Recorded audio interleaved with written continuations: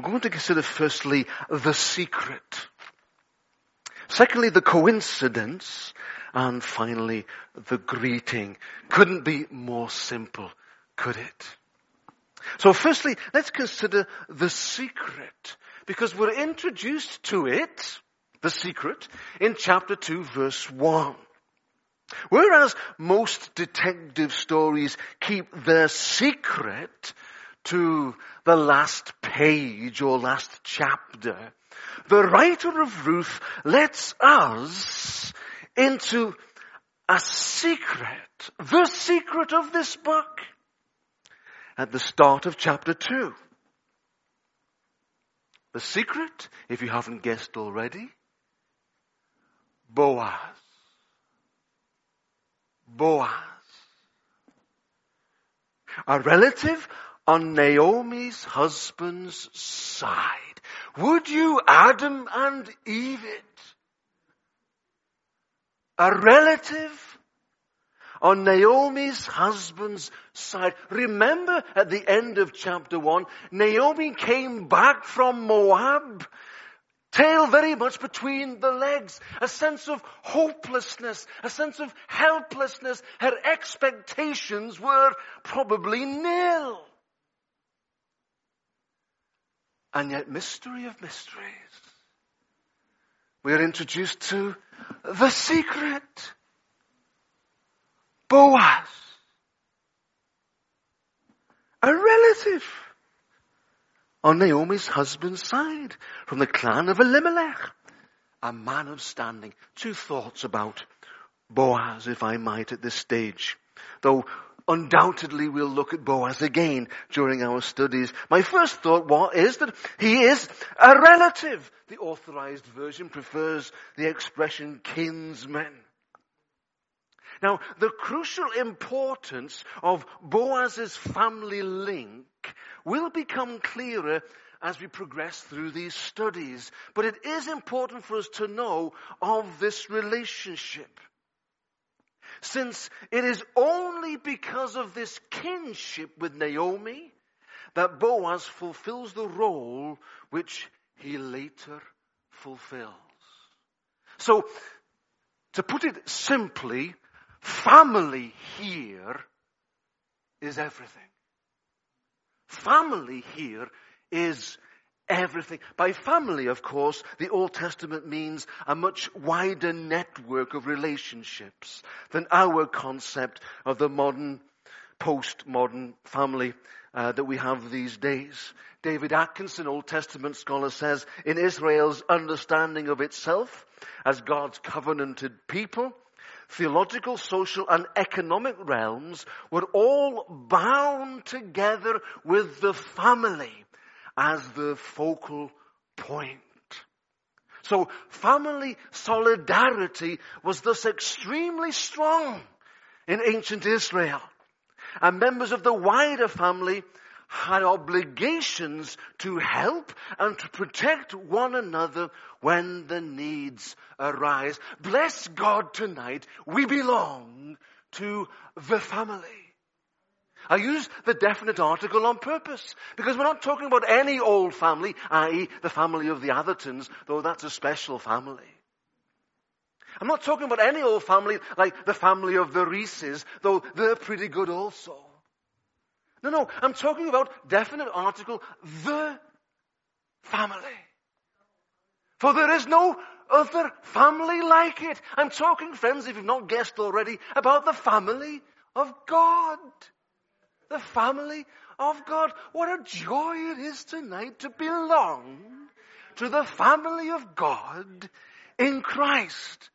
And yes, we're talking about the same ancient family that was once Israel. Because if we are in Christ, then we are, says Paul, grafted into the vine. Hallelujah. The vine, the holy Israel. The family of God in Christ. What a pleasure to belong to the family of God. And in the wider family of God, I would like to think that Christian solidarity is such that members within God's family recognize their obligations to help, to protect, one another when the needs arise. Yes? Ever since I was a child at senior school, I took my position as the older brother to Neil very seriously indeed. And if my younger brother Neil, 4 years my junior, was ever in trouble, I would always endeavor to go to his aid, whether he liked it or not. I remember on one occasion the cry going out, "Your brother Neil's in trouble. There's a gang surrounding him and he's going to take a beating." Well, older brother, hearing of the need, went to his aid, rushed round the corner from the senior playground there in my school to the junior playground. And as I rushed round the corner, there I could see my brother Neil surrounded by some rather large fellow pupils.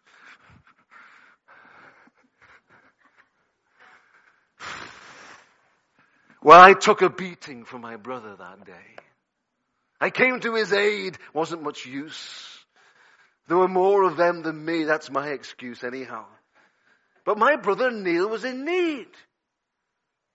And he's of the family. And I went to his aid. It was my responsibility, my duty. And I took a beating for him. Have you taken a beating for any brothers or sisters in Christ lately?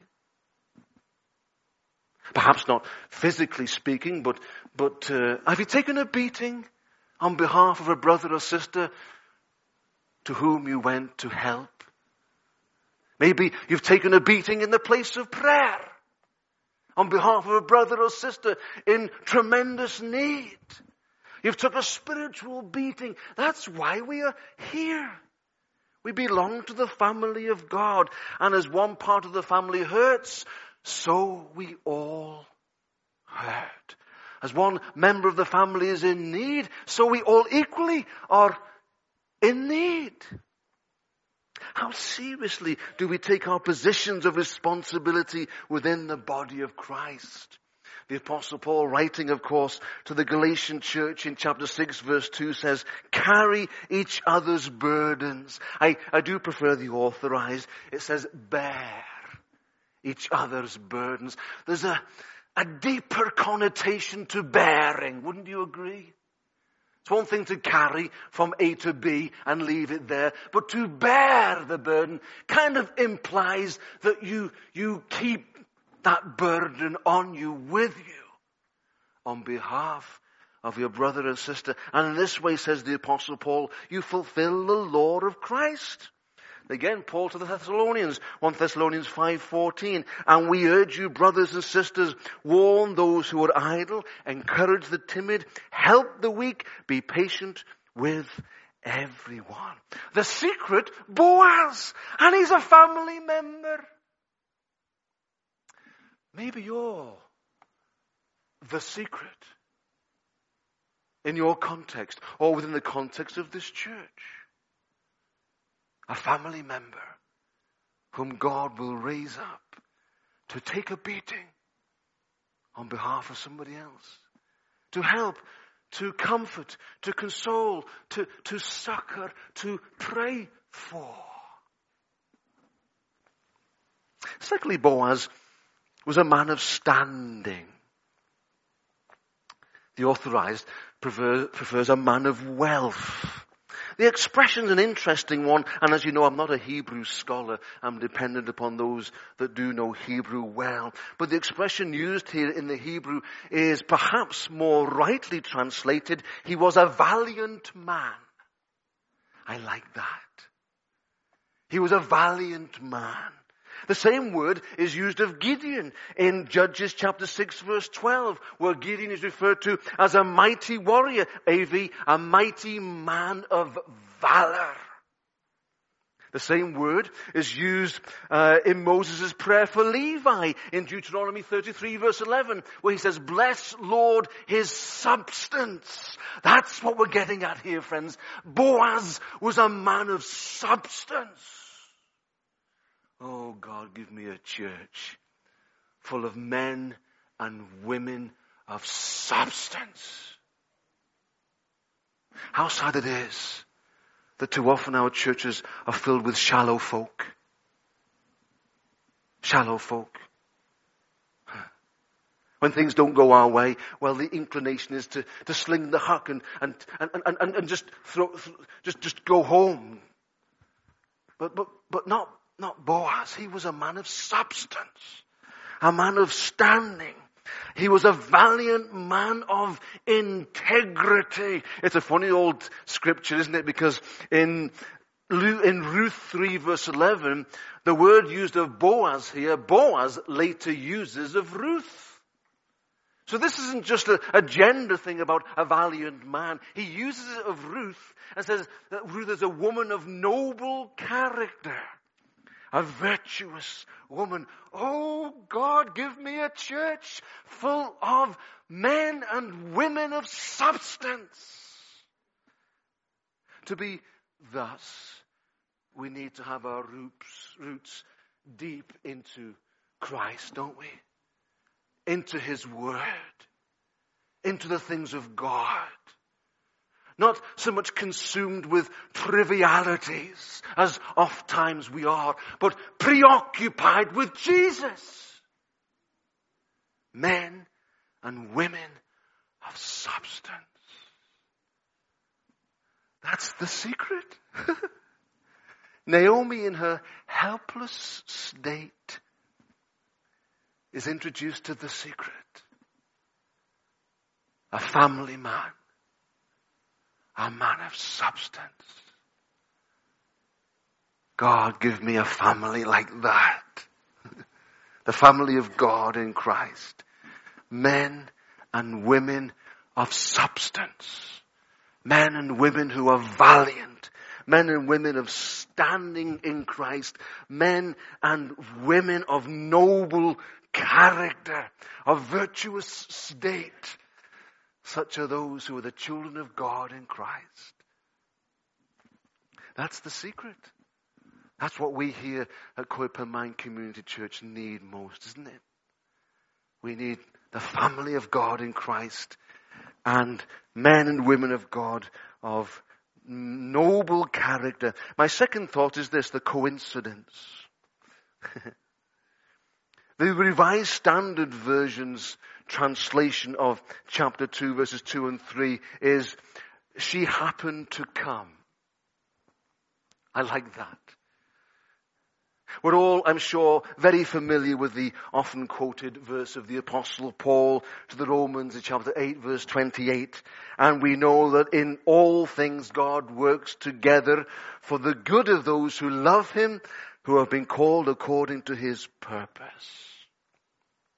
Friends, one of the most important features of faith in God's providence is that it teaches us that even our accidents are within His care.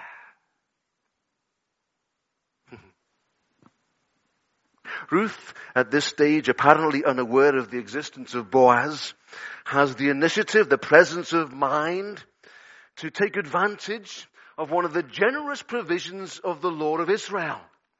That provision concerning gleaning, gathering after the reapers.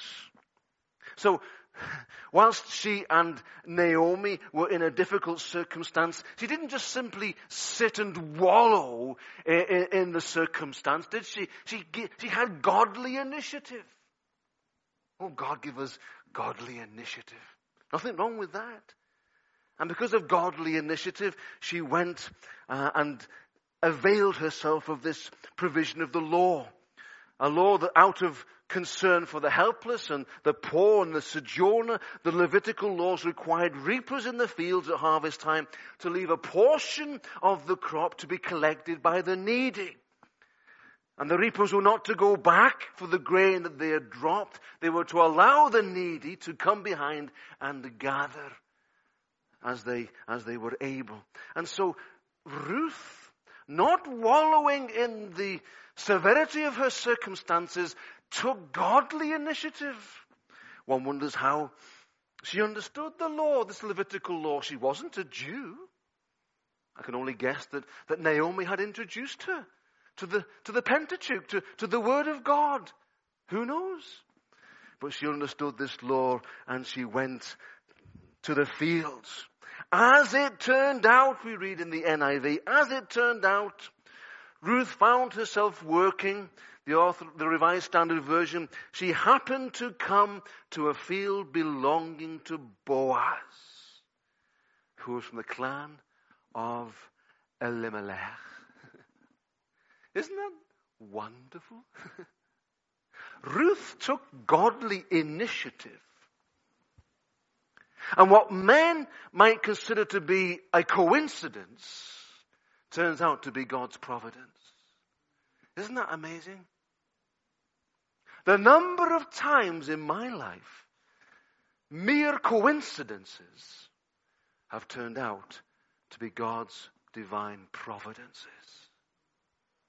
And with hindsight, one looks back and lifts up one's heart and hands and says, thank you, God. Thank you, God.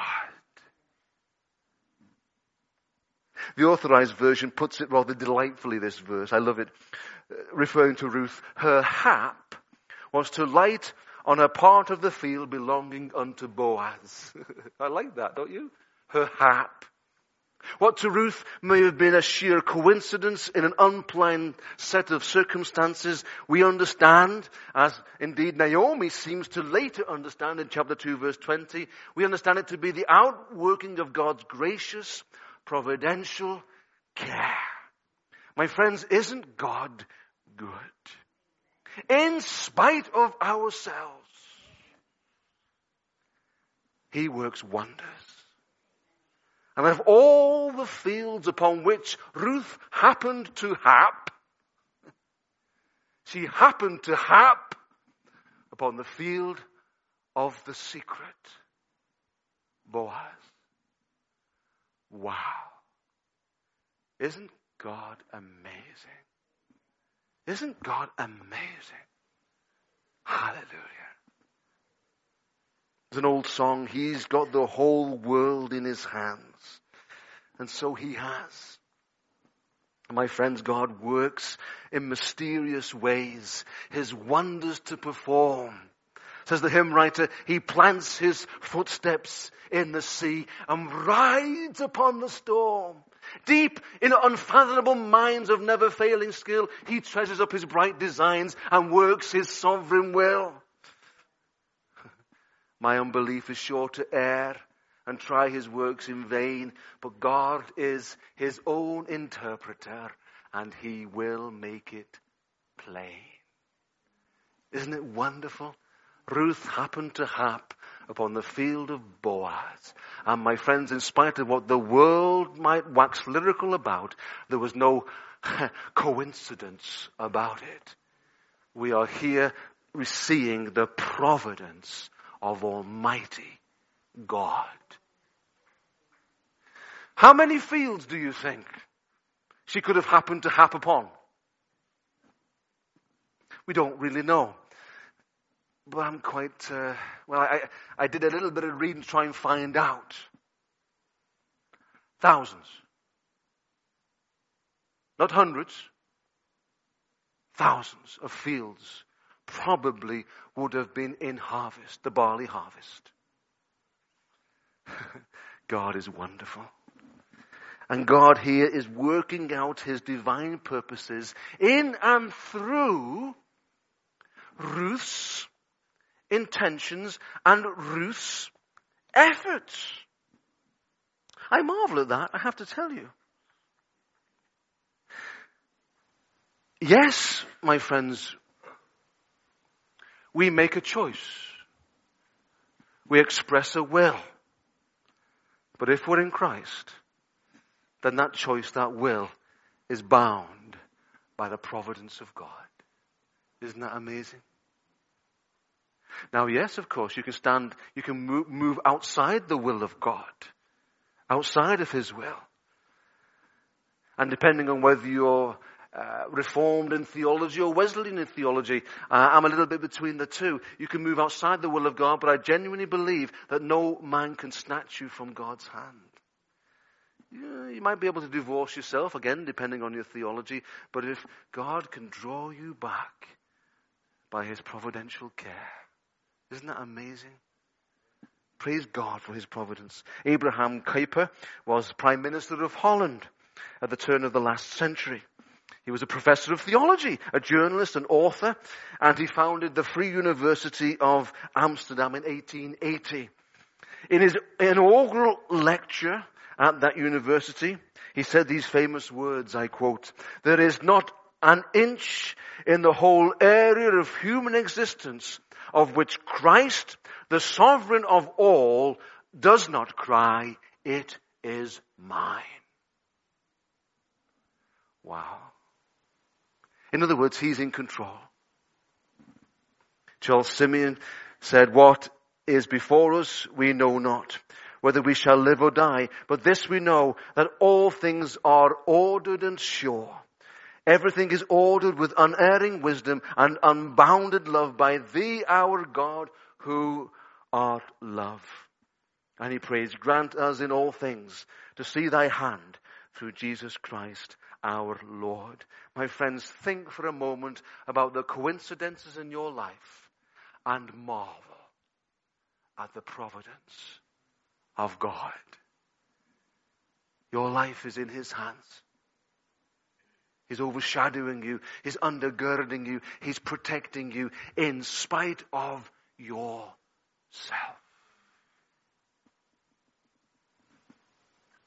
Finally, the greeting. I guess, for those of us who are working, I guess none of us will go to our place of work tomorrow and hear a greeting like this. In chapter 2, verse 4. How does Boaz greet his workers? "The Lord be with you." How refreshing is that? The Lord be with you. The only time, actually, this particular greeting is found in this form.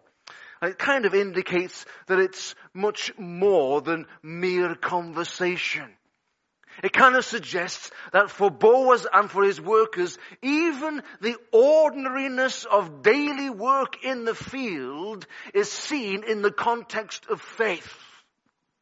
Even the ordinariness of gleaning the harvest in the fields is seen in the context of a covenant relationship with Yahweh, their God. Wow.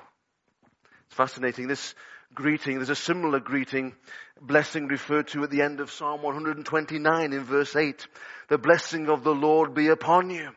We bless you in the name of the Lord." Very similar language. Similar language is used again in Numbers chapter 6 verse 24. "The Lord bless you and keep you. The Lord cause his face to shine upon you and be gracious unto you. The Lord lift up his countenance upon you and give you his peace." Similar blessing. And for me, therefore, it does appear that Boaz's exchange of blessing with his workforce is very similar to that blessing exchanged at the end of worship. The blessing which is appropriate for worship is also the blessing that's appropriate for the workplace. So we're reminded here that in the Old Testament, at least, there is no separation between the sacred and the secular. The whole of life, it seems, is lived as unto God. So what does that mean to me? Well, the Dogatherton of Sunday worship must be the Dogatherton of daily chores on a Monday. Wouldn't you agree? And yet, oftentimes we Christians find it convenient to segregate the secular from the spiritual. And yet, we don't see that certainly in the Old Testament, and we don't see it either in the New. What you and I are, how you and I bless each other on a Sunday. The Lord bless you and be with you and keep you. So we ought to be on a Monday and a Tuesday and a Wednesday and a Thursday. And you might argue, well, Pastor, that's all very well, but those I'm with on a Monday through Saturday won't appreciate the blessing. Are you sure about that? Have you tried it? Oh, you might find they put on a bit of a facade, certainly in the group. But you'll be amazed. You bless people in the workplace, and they will appreciate it. No segregation between the sacred and the secular. My friends, our God is a great God. The secret in the midst of Naomi's desperate situation was a family member that arguably she wasn't that familiar with, but God was. The coincidence that Ruth happened to hap upon the field of the secret Boaz is no coincidence at all, because God overrules. God is in control. God will have his way. And my friends, if we are in Christ tonight, then we ought not to even consider segregating our secular disciplines with our spiritual. They ought to be the same. What we are together tonight, so we ought to be tomorrow in the home, in the workplace, in the school or college, in the community. That's what we are, for we are Christians. Those who live holy lives, set apart unto Jesus.